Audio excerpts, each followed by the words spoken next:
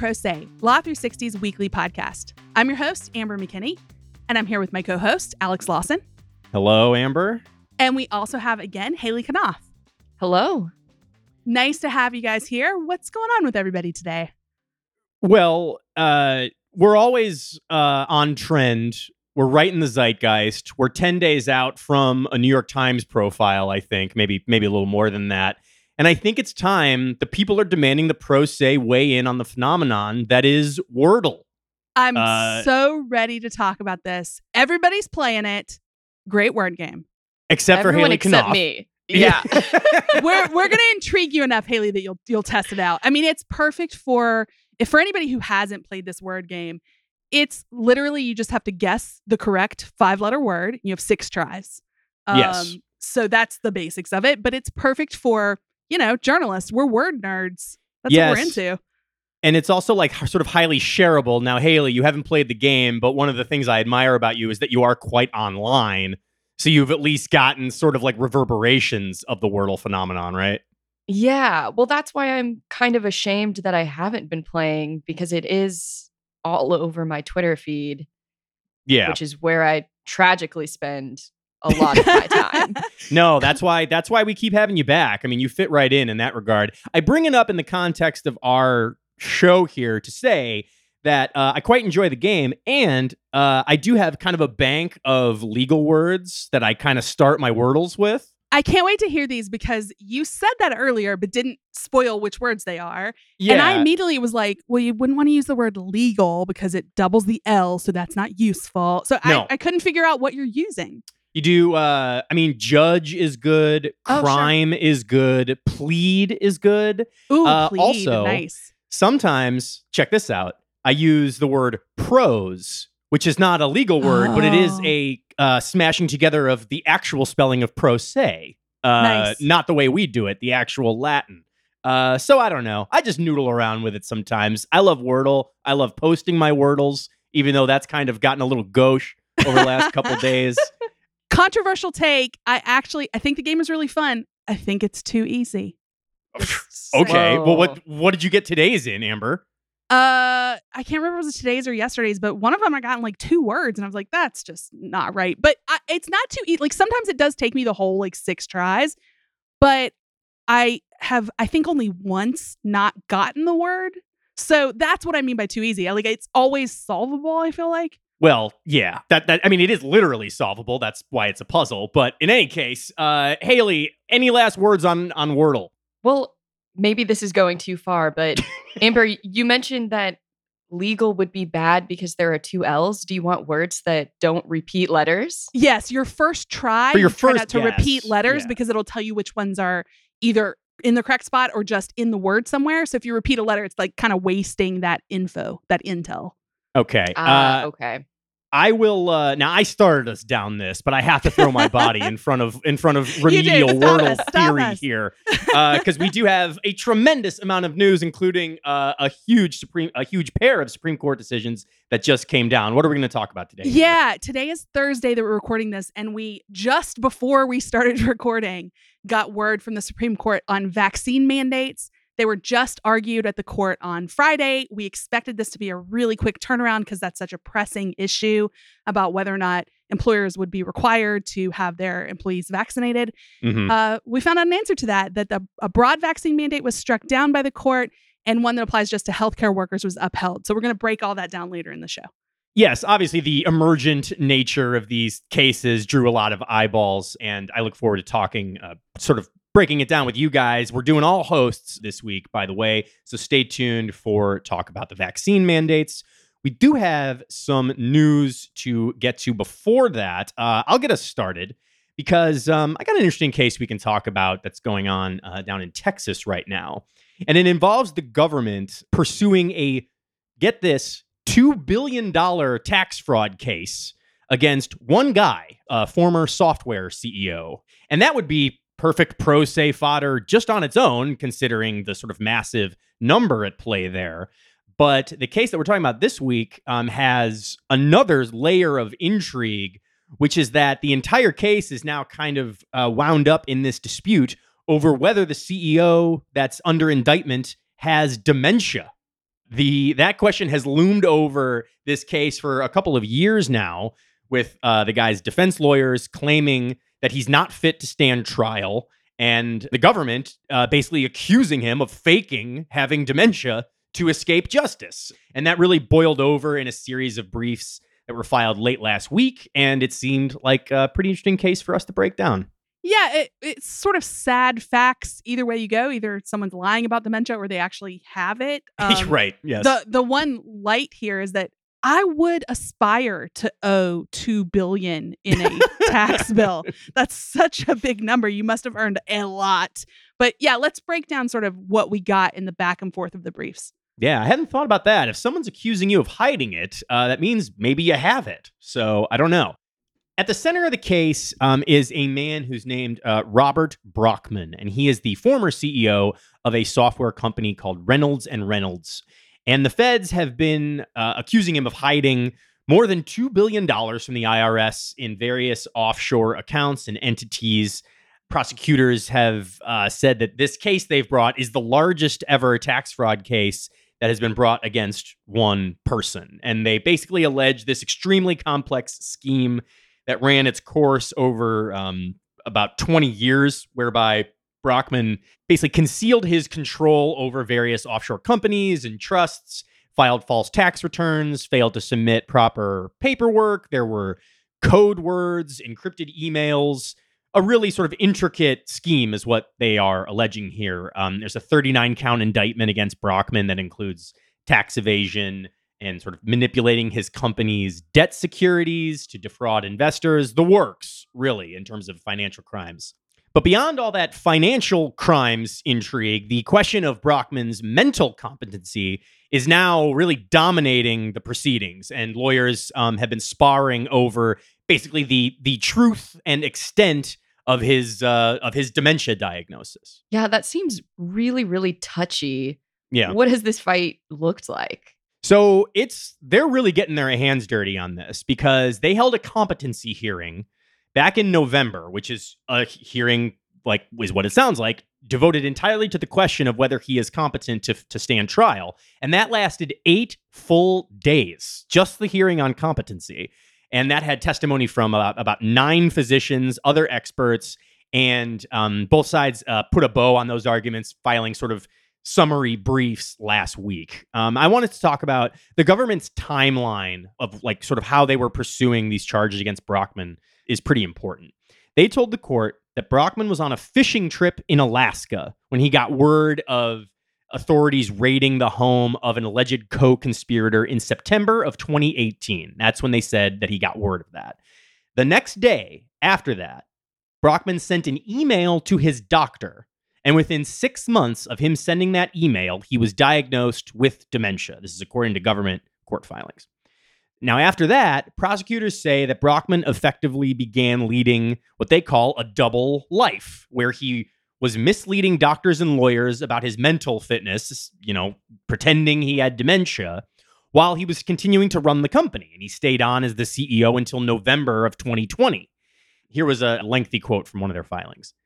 This charade succeeded temporarily. He convinced his doctors and lawyers of his impairment and convinced them to write a letter to the government urging that he not be indicted. Ultimately, however, this double life represents some of the strongest evidence that defendant is not who he says he is, and instead has been faking his illness to evade responsibility for his crimes. So, as I read this is basically the government invoking the liar, liar, pants on fire doctrine when it comes to Brockman's dementia. That's a technical term. Sure. But yeah, and that is sort of their side of it. They are saying, you were saying one thing and doing another, and that doesn't quite jibe with our very high stakes case here. Yeah, I mean, liar, liar, pants on fire can only be responded to with some kind of no way Jose or something. I'm rubber and you're glue yeah. corollary. Yes. I imagine that's what Brockman's attorney said, right? Not quite that. I don't mean to be so glib about it, but Brockman's attorneys basically accused the government of kind of honing in on this narrative of the timeline of him communicating with his doctors and focusing too narrowly on the actions around the time of his initial diagnosis, and just kind of gliding past the fact that his condition has deteriorated in the years since then, and that he cannot stand trial. And they have, voluminous expert evidence from doctors, expert testimony rather from doctors attesting to that. And they have cited things like neuroimaging studies, neuropsychological tests, bouts of delirium, again, testimonials from Brockman's doctors, caregivers, his lawyers at the time, and other experts. And they've basically said that the government has kind of honed in on this narrative and they have not taken the ensuing evidence in good faith. Here was a lengthy quote from their missive here. Rather than assemble a team of experts that possessed the appropriate expertise to objectively analyze the evidence concerning Mr. Brockman's current cognitive abilities, the government attempts to shoehorn the record into its predetermined conclusion that it has rigidly adhered to for the last 13 months.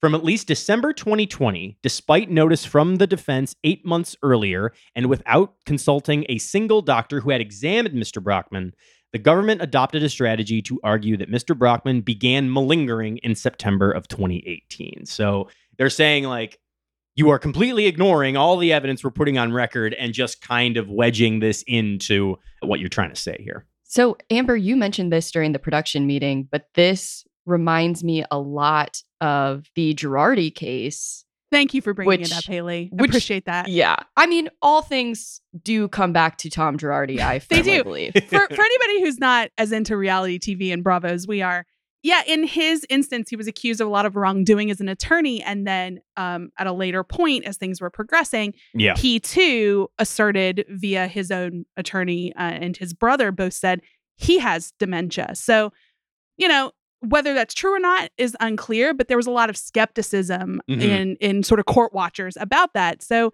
it might be kind of rare that this happens, but it does come up occasionally. And when people assert a cognitive decline in the middle of big legal trouble, it raises some eyebrows.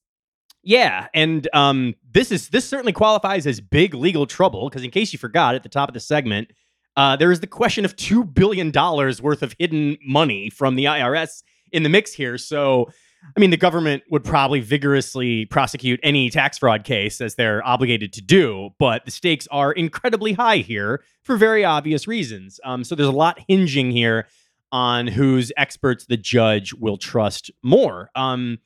The competency question for Brockman has now been pretty exhaustively briefed, and we're going to await word from the judge to see what the court thinks and whether a trial will go forward. So stay tuned for that. Well, switching gears here, the Federal Trade Commission got a big win this week in its antitrust case against Facebook. That's a pretty big case. So the agency is accusing Facebook of illegally maintaining a monopoly over personal social networking. And Facebook has predictably been fighting these allegations tooth and nail, but a DC federal judge shut down Facebook's latest dismissal bid on Tuesday. That's pretty big for the FTC, because it saw its first version of the complaint tossed earlier this year, with the judge finding that it lacked specifics about the markets Facebook allegedly has a monopoly over.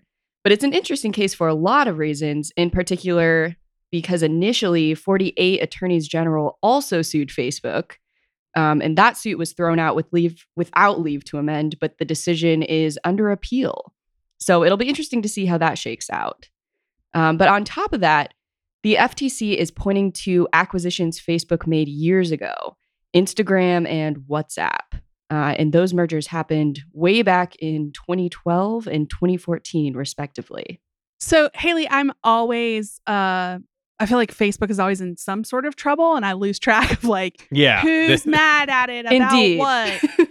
Yeah, you just rattled off like a couple of different things. Yeah, I felt like I was remembering some of these. I know there was a lot of questions around the acquisition of Instagram and WhatsApp. So it's ringing some bells, but I think I'm going to need a reset here. So why don't you give us that? What is the FTC upset about here?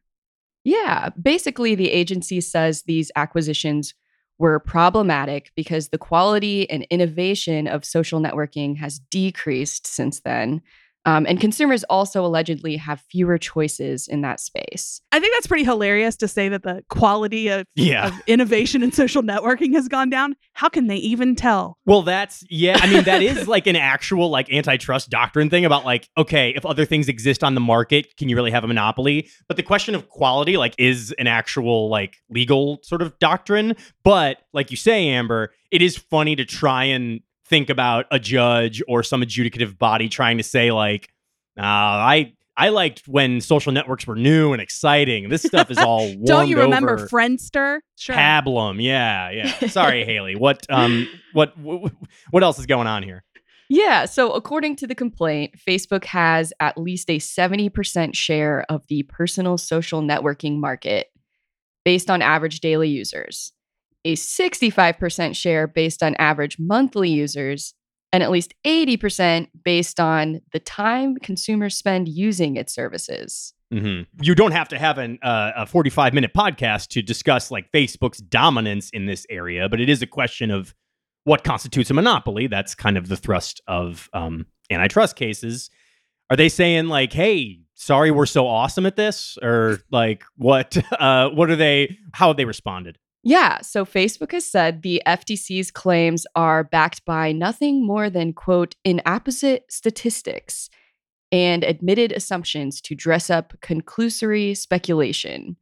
Facebook argued that the FTC has no plausible factual support for its core claim that Facebook has the power to raise prices or restrict output in the market.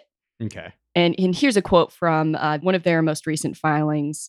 After an exhaustive pre-filing investigation and examination of commercial data sources, the FTC has no measure of or means of measuring how much time people spend on Facebook or on any other service in activities that constitute personal social networking services, which that's maybe good. I don't want people measuring how much time I spend on I already on feel any of these called things. out by my phone when it tells me how long I'm on social media. So yeah, I don't want anybody else measuring it either. Mm. Yeah. And so Facebook also took issue with the market described in the complaint, calling it artificial and never before recognized. Okay, so you did lay out that the DC federal court didn't really buy that. What did they have to say? No, yeah, they were not convinced. U.S. District Judge James E. Boasberg said the FTC's updated case is far more robust and detailed, particularly when it came to outlining that market. And the judge found that the FTC had plausibly claimed that Facebook's acquisitions of Instagram and WhatsApp could potentially constitute anti-competitive activity. Still, the judge didn't side with the government on everything. He did throw out the FTC's claims that Facebook attracted third-party developers to its platform only to cut off access to those perceived as a competitive threat. And the judge chose not to weigh in on the FTC's likelihood of success. He said, quote, ultimately, whether the FTC will be able to prove its case and prevail at summary judgment and trial is anyone's guess. Well, that's what you want to hear. There's still just a lot going on in this case. This guy can leave us hanging, let me tell you. Yeah. So Facebook now has until the end of the month to answer the amended complaint, but that's where we're at now. Yeah, still lots to watch on that one, Haley. Thanks for bringing it.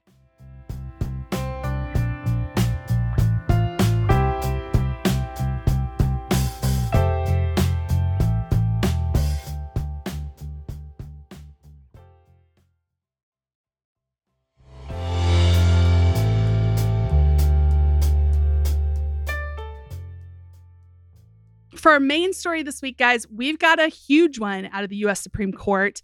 The court blocked President Biden's vaccine rule for large employers, but did allow a separate rule applying to healthcare workers to stand. And I wanted us to just break it all down because this literally happened right before we started recording. So hot off the presses. Once again, the justices give no quarter to pro se. I don't know what we have to write a letter or something. We got a nice show planned out, and then down come the vaccine rule opinions. If we wrote a letter about it, we'd have to put it in the right format and font, make sure it was sent over in the proper way. Just a lot of headaches to get them on board with our schedule. I mean, we have a lawyer on staff somewhere. We can figure that out. Anyway, okay, these are hugely important cases, and there was sort of more than one rule at play here. let's reacquaint the people with the actual vaccine rules that were under scrutiny here. What was that all about? Yeah, we did have Vin Guerrieri on back in November. He's our employment expert, and he came on to talk about when we got sort of the fleshed out version of these rules and broke it all down. If people want to go back and listen to sort of more nuance. But here's the top line to remind people of what was going on here. There are 2 emergency rules that were issued, like I said, in tandem in November. One that the Supreme Court struck down is a vaccine or testing regulation. That's by the Occupational Safety and Health Administration. It's the kind of rule OSHA said it's allowed to issue to address, quote, grave danger in the workplace, and to do that without first getting like notice and comment public feedback. Under that rule, businesses with at least 100 employees would have been required to adopt a vaccine mandate or to have workers submit 2 weekly tests. It was going to have really just sweeping implications for the U.S. workforce because it would have covered 84 million workers approximately.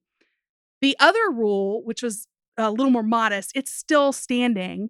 It's a bit stricter too. It's issued by the Centers for Medicare and Medicaid Services. That rule requires healthcare workers at hospitals, nursing homes, and a bunch of other facilities that receive federal funds to be fully vaccinated. There's no weekly testing option here, like under that broader OSHA rule. This one would cover an estimated 17 million workers.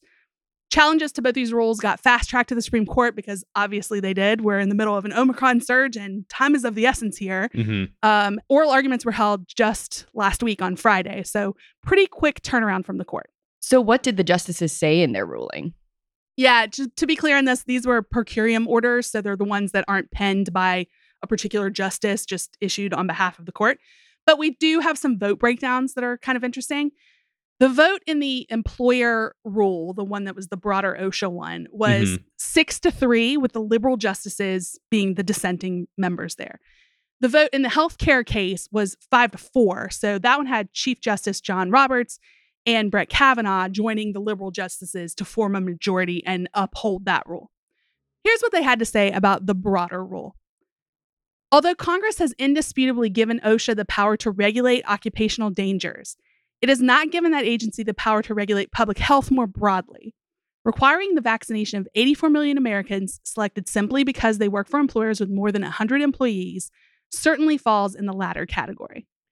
So basically they said, OSHA can't do this. It's too broad a rule.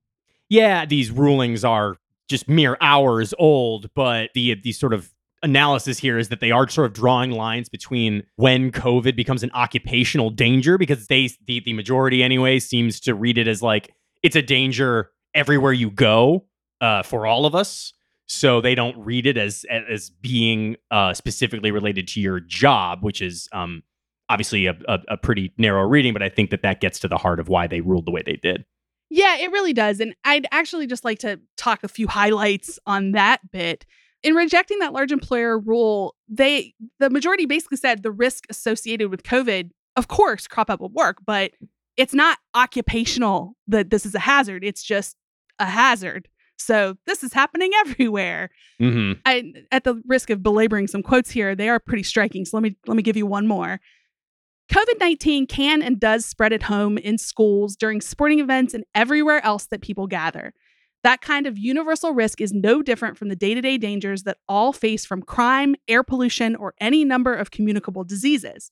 Permitting OSHA to regulate the hazards of daily life simply because most Americans have jobs and face those same risks while on the clock would significantly expand OSHA's regulatory authority without clear congressional authorization. Yeah. So they're just like, yeah, this is a problem, but it's a life problem, not necessarily a work problem. And then, of course, we also had the CMS rule, which is, like you say, more narrowly tailored to cover only healthcare workers. That was upheld. What did they say in that opinion? So the difference there is that they said the agency acted within the authority granted to it by Congress when it issued that rule. For that one, they said this: the challenges posed by a global pandemic do not allow a federal agency to exercise power that Congress has not conferred upon it. At the same time, such unprecedented circumstances provide no grounds for limiting the exercise of authorities the agency has long been recognized to have. So they're like, yeah, this pandemic is really weird. We can't expand what the agency can do, But we're not expanding here. The agency could always issue rules like this about healthcare workers. So for that one, that's how they justified upholding it.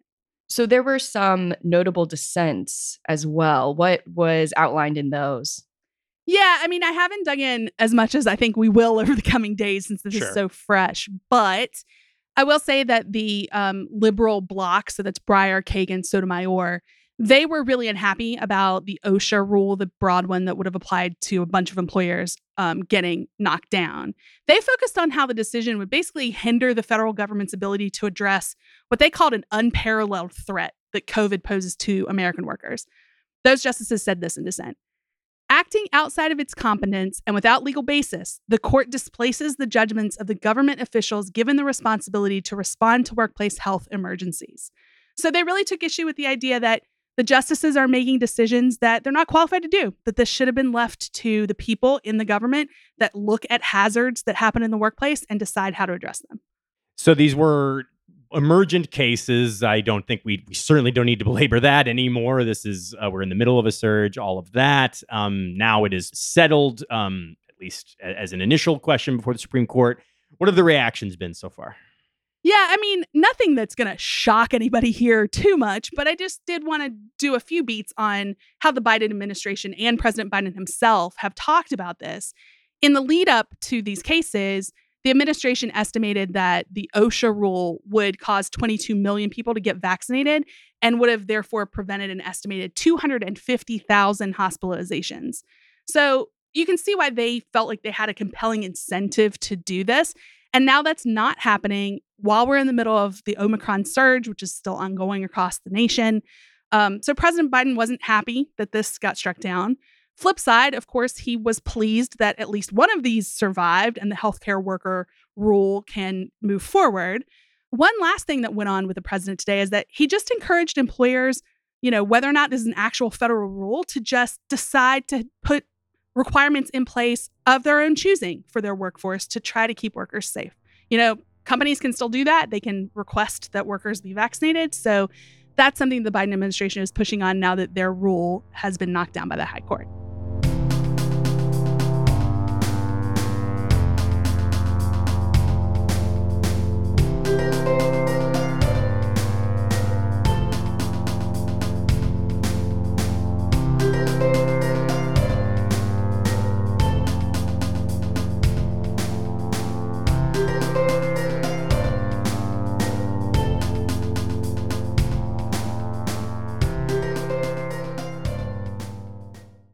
We like to end our show with something offbeat. And boy, oh boy, Haley, you wrote a great story this week that I can't wait to talk about. Yeah, at the risk of giving our listeners whiplash, jumping from vaccines to Pokemon, you likely saw this story making the rounds on the internet. But I had the esteemed privilege of writing about a pair of LAPD officers who were fired for playing Pokemon Go, not only while on duty, but when they were actively being asked to respond to a robbery. Pokemon go to the unemployment line is what it sounds like happened to them. Oh, boy. But I mean, Pokemon Go is like such a specific moment in time. I like to think that maybe in 5 years' time, we talk about cops who didn't respond to a call because they were playing Wordle, to put a little, Sure. to bring us full circle. But what went on here? Yeah. So in the officer's defense, the incident did happen in April 2017, which was the height of the Pokemon Go craze. Yes. Yeah. So the officers sued over their termination, and it made its way up to a California appellate court, which issued an order last Friday, basically agreeing with the city that the cops should have been fired. I don't know. Did you guys play Pokemon Go back in the day? I did not. I mean, I still feel like I understand it because you kind of couldn't avoid it at that time. It was just sort of everywhere. What about you, Alex? I was Pokemon going all over the place. It was a great summer of 2016. I have such specific. I didn't do it. I did it for maybe a period of a couple of weeks. I wasn't a really insane committed player, but it was a great way to sort of get out and wander around that. I used it as a pretense for just walking around the neighborhood. So it was more casual. But yes, I have fond memories of the game. So the cops here were catching Pokemon, not catching robbers. How did we get to something so dire? Yeah. So what went down was the cops were chilling in their squad car near the Crenshaw Mall in Southwest Los Angeles, and they heard a call for a robbery at the mall's Macy's come across the radio. And they said, quote, "Screw it," according to the decision. And they decided against going because they didn't want to help the commanding officer who had asked for help. That was actually the reason. They weren't just blowing it off for Pokemon initially, but it devolved, of course.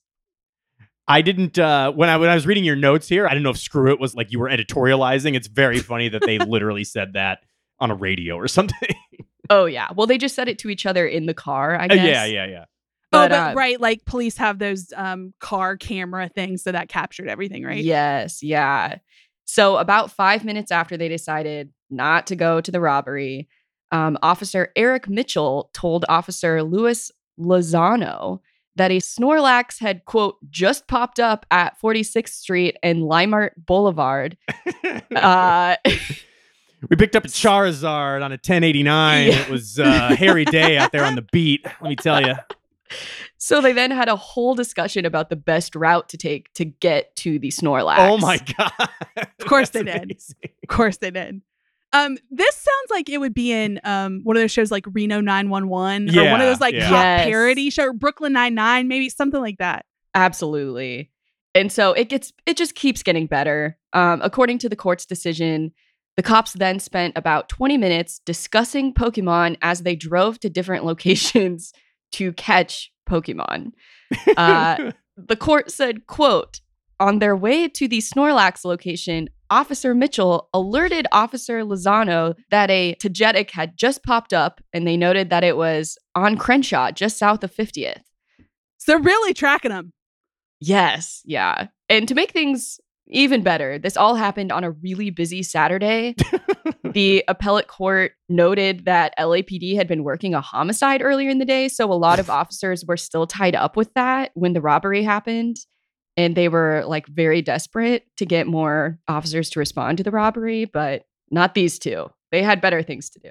So we already talked about how there was like a dash cam type thing in the car. I mean, I assume that's how they got caught and this all got found out. Yeah. So the whole conversation, the whole ordeal was caught on that recording system.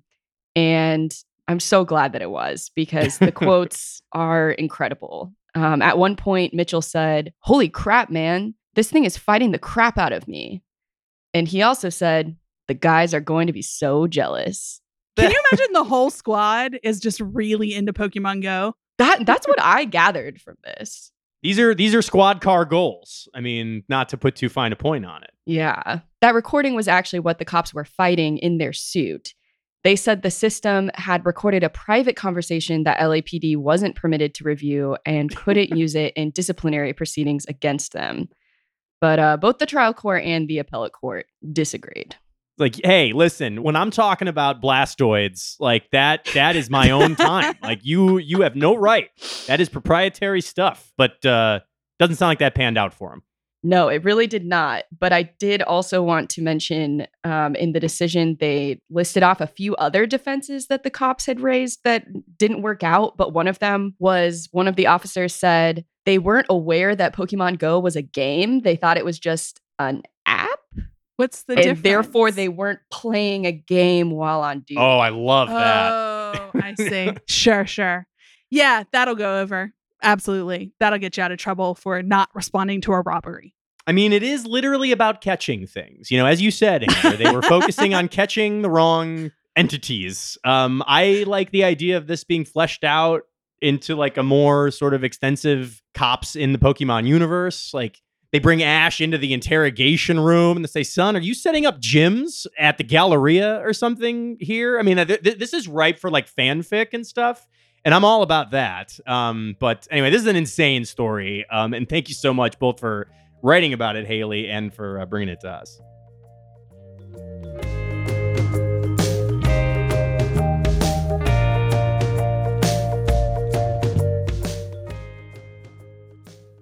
Thanks for today's show, guys. We also have a bunch of other people to thank for making this possible today, including our producers, Kelly Marcano and Stephen Trader, our graphic designer, Chris Yates, our contributing reporters this week, Matthew Perlman, Michelle Cassidy, and Vin Guerreri. Music for our show comes from Silent Partner and Kelly Marcano. And if you like Pro Se, leave us a written review and 5 stars wherever you're listening to your podcast right now. That helps other people find our show. And if you want to read more about anything we've talked about, go over to our website. It's law360.com/podcast. Thanks, and see you back here next week.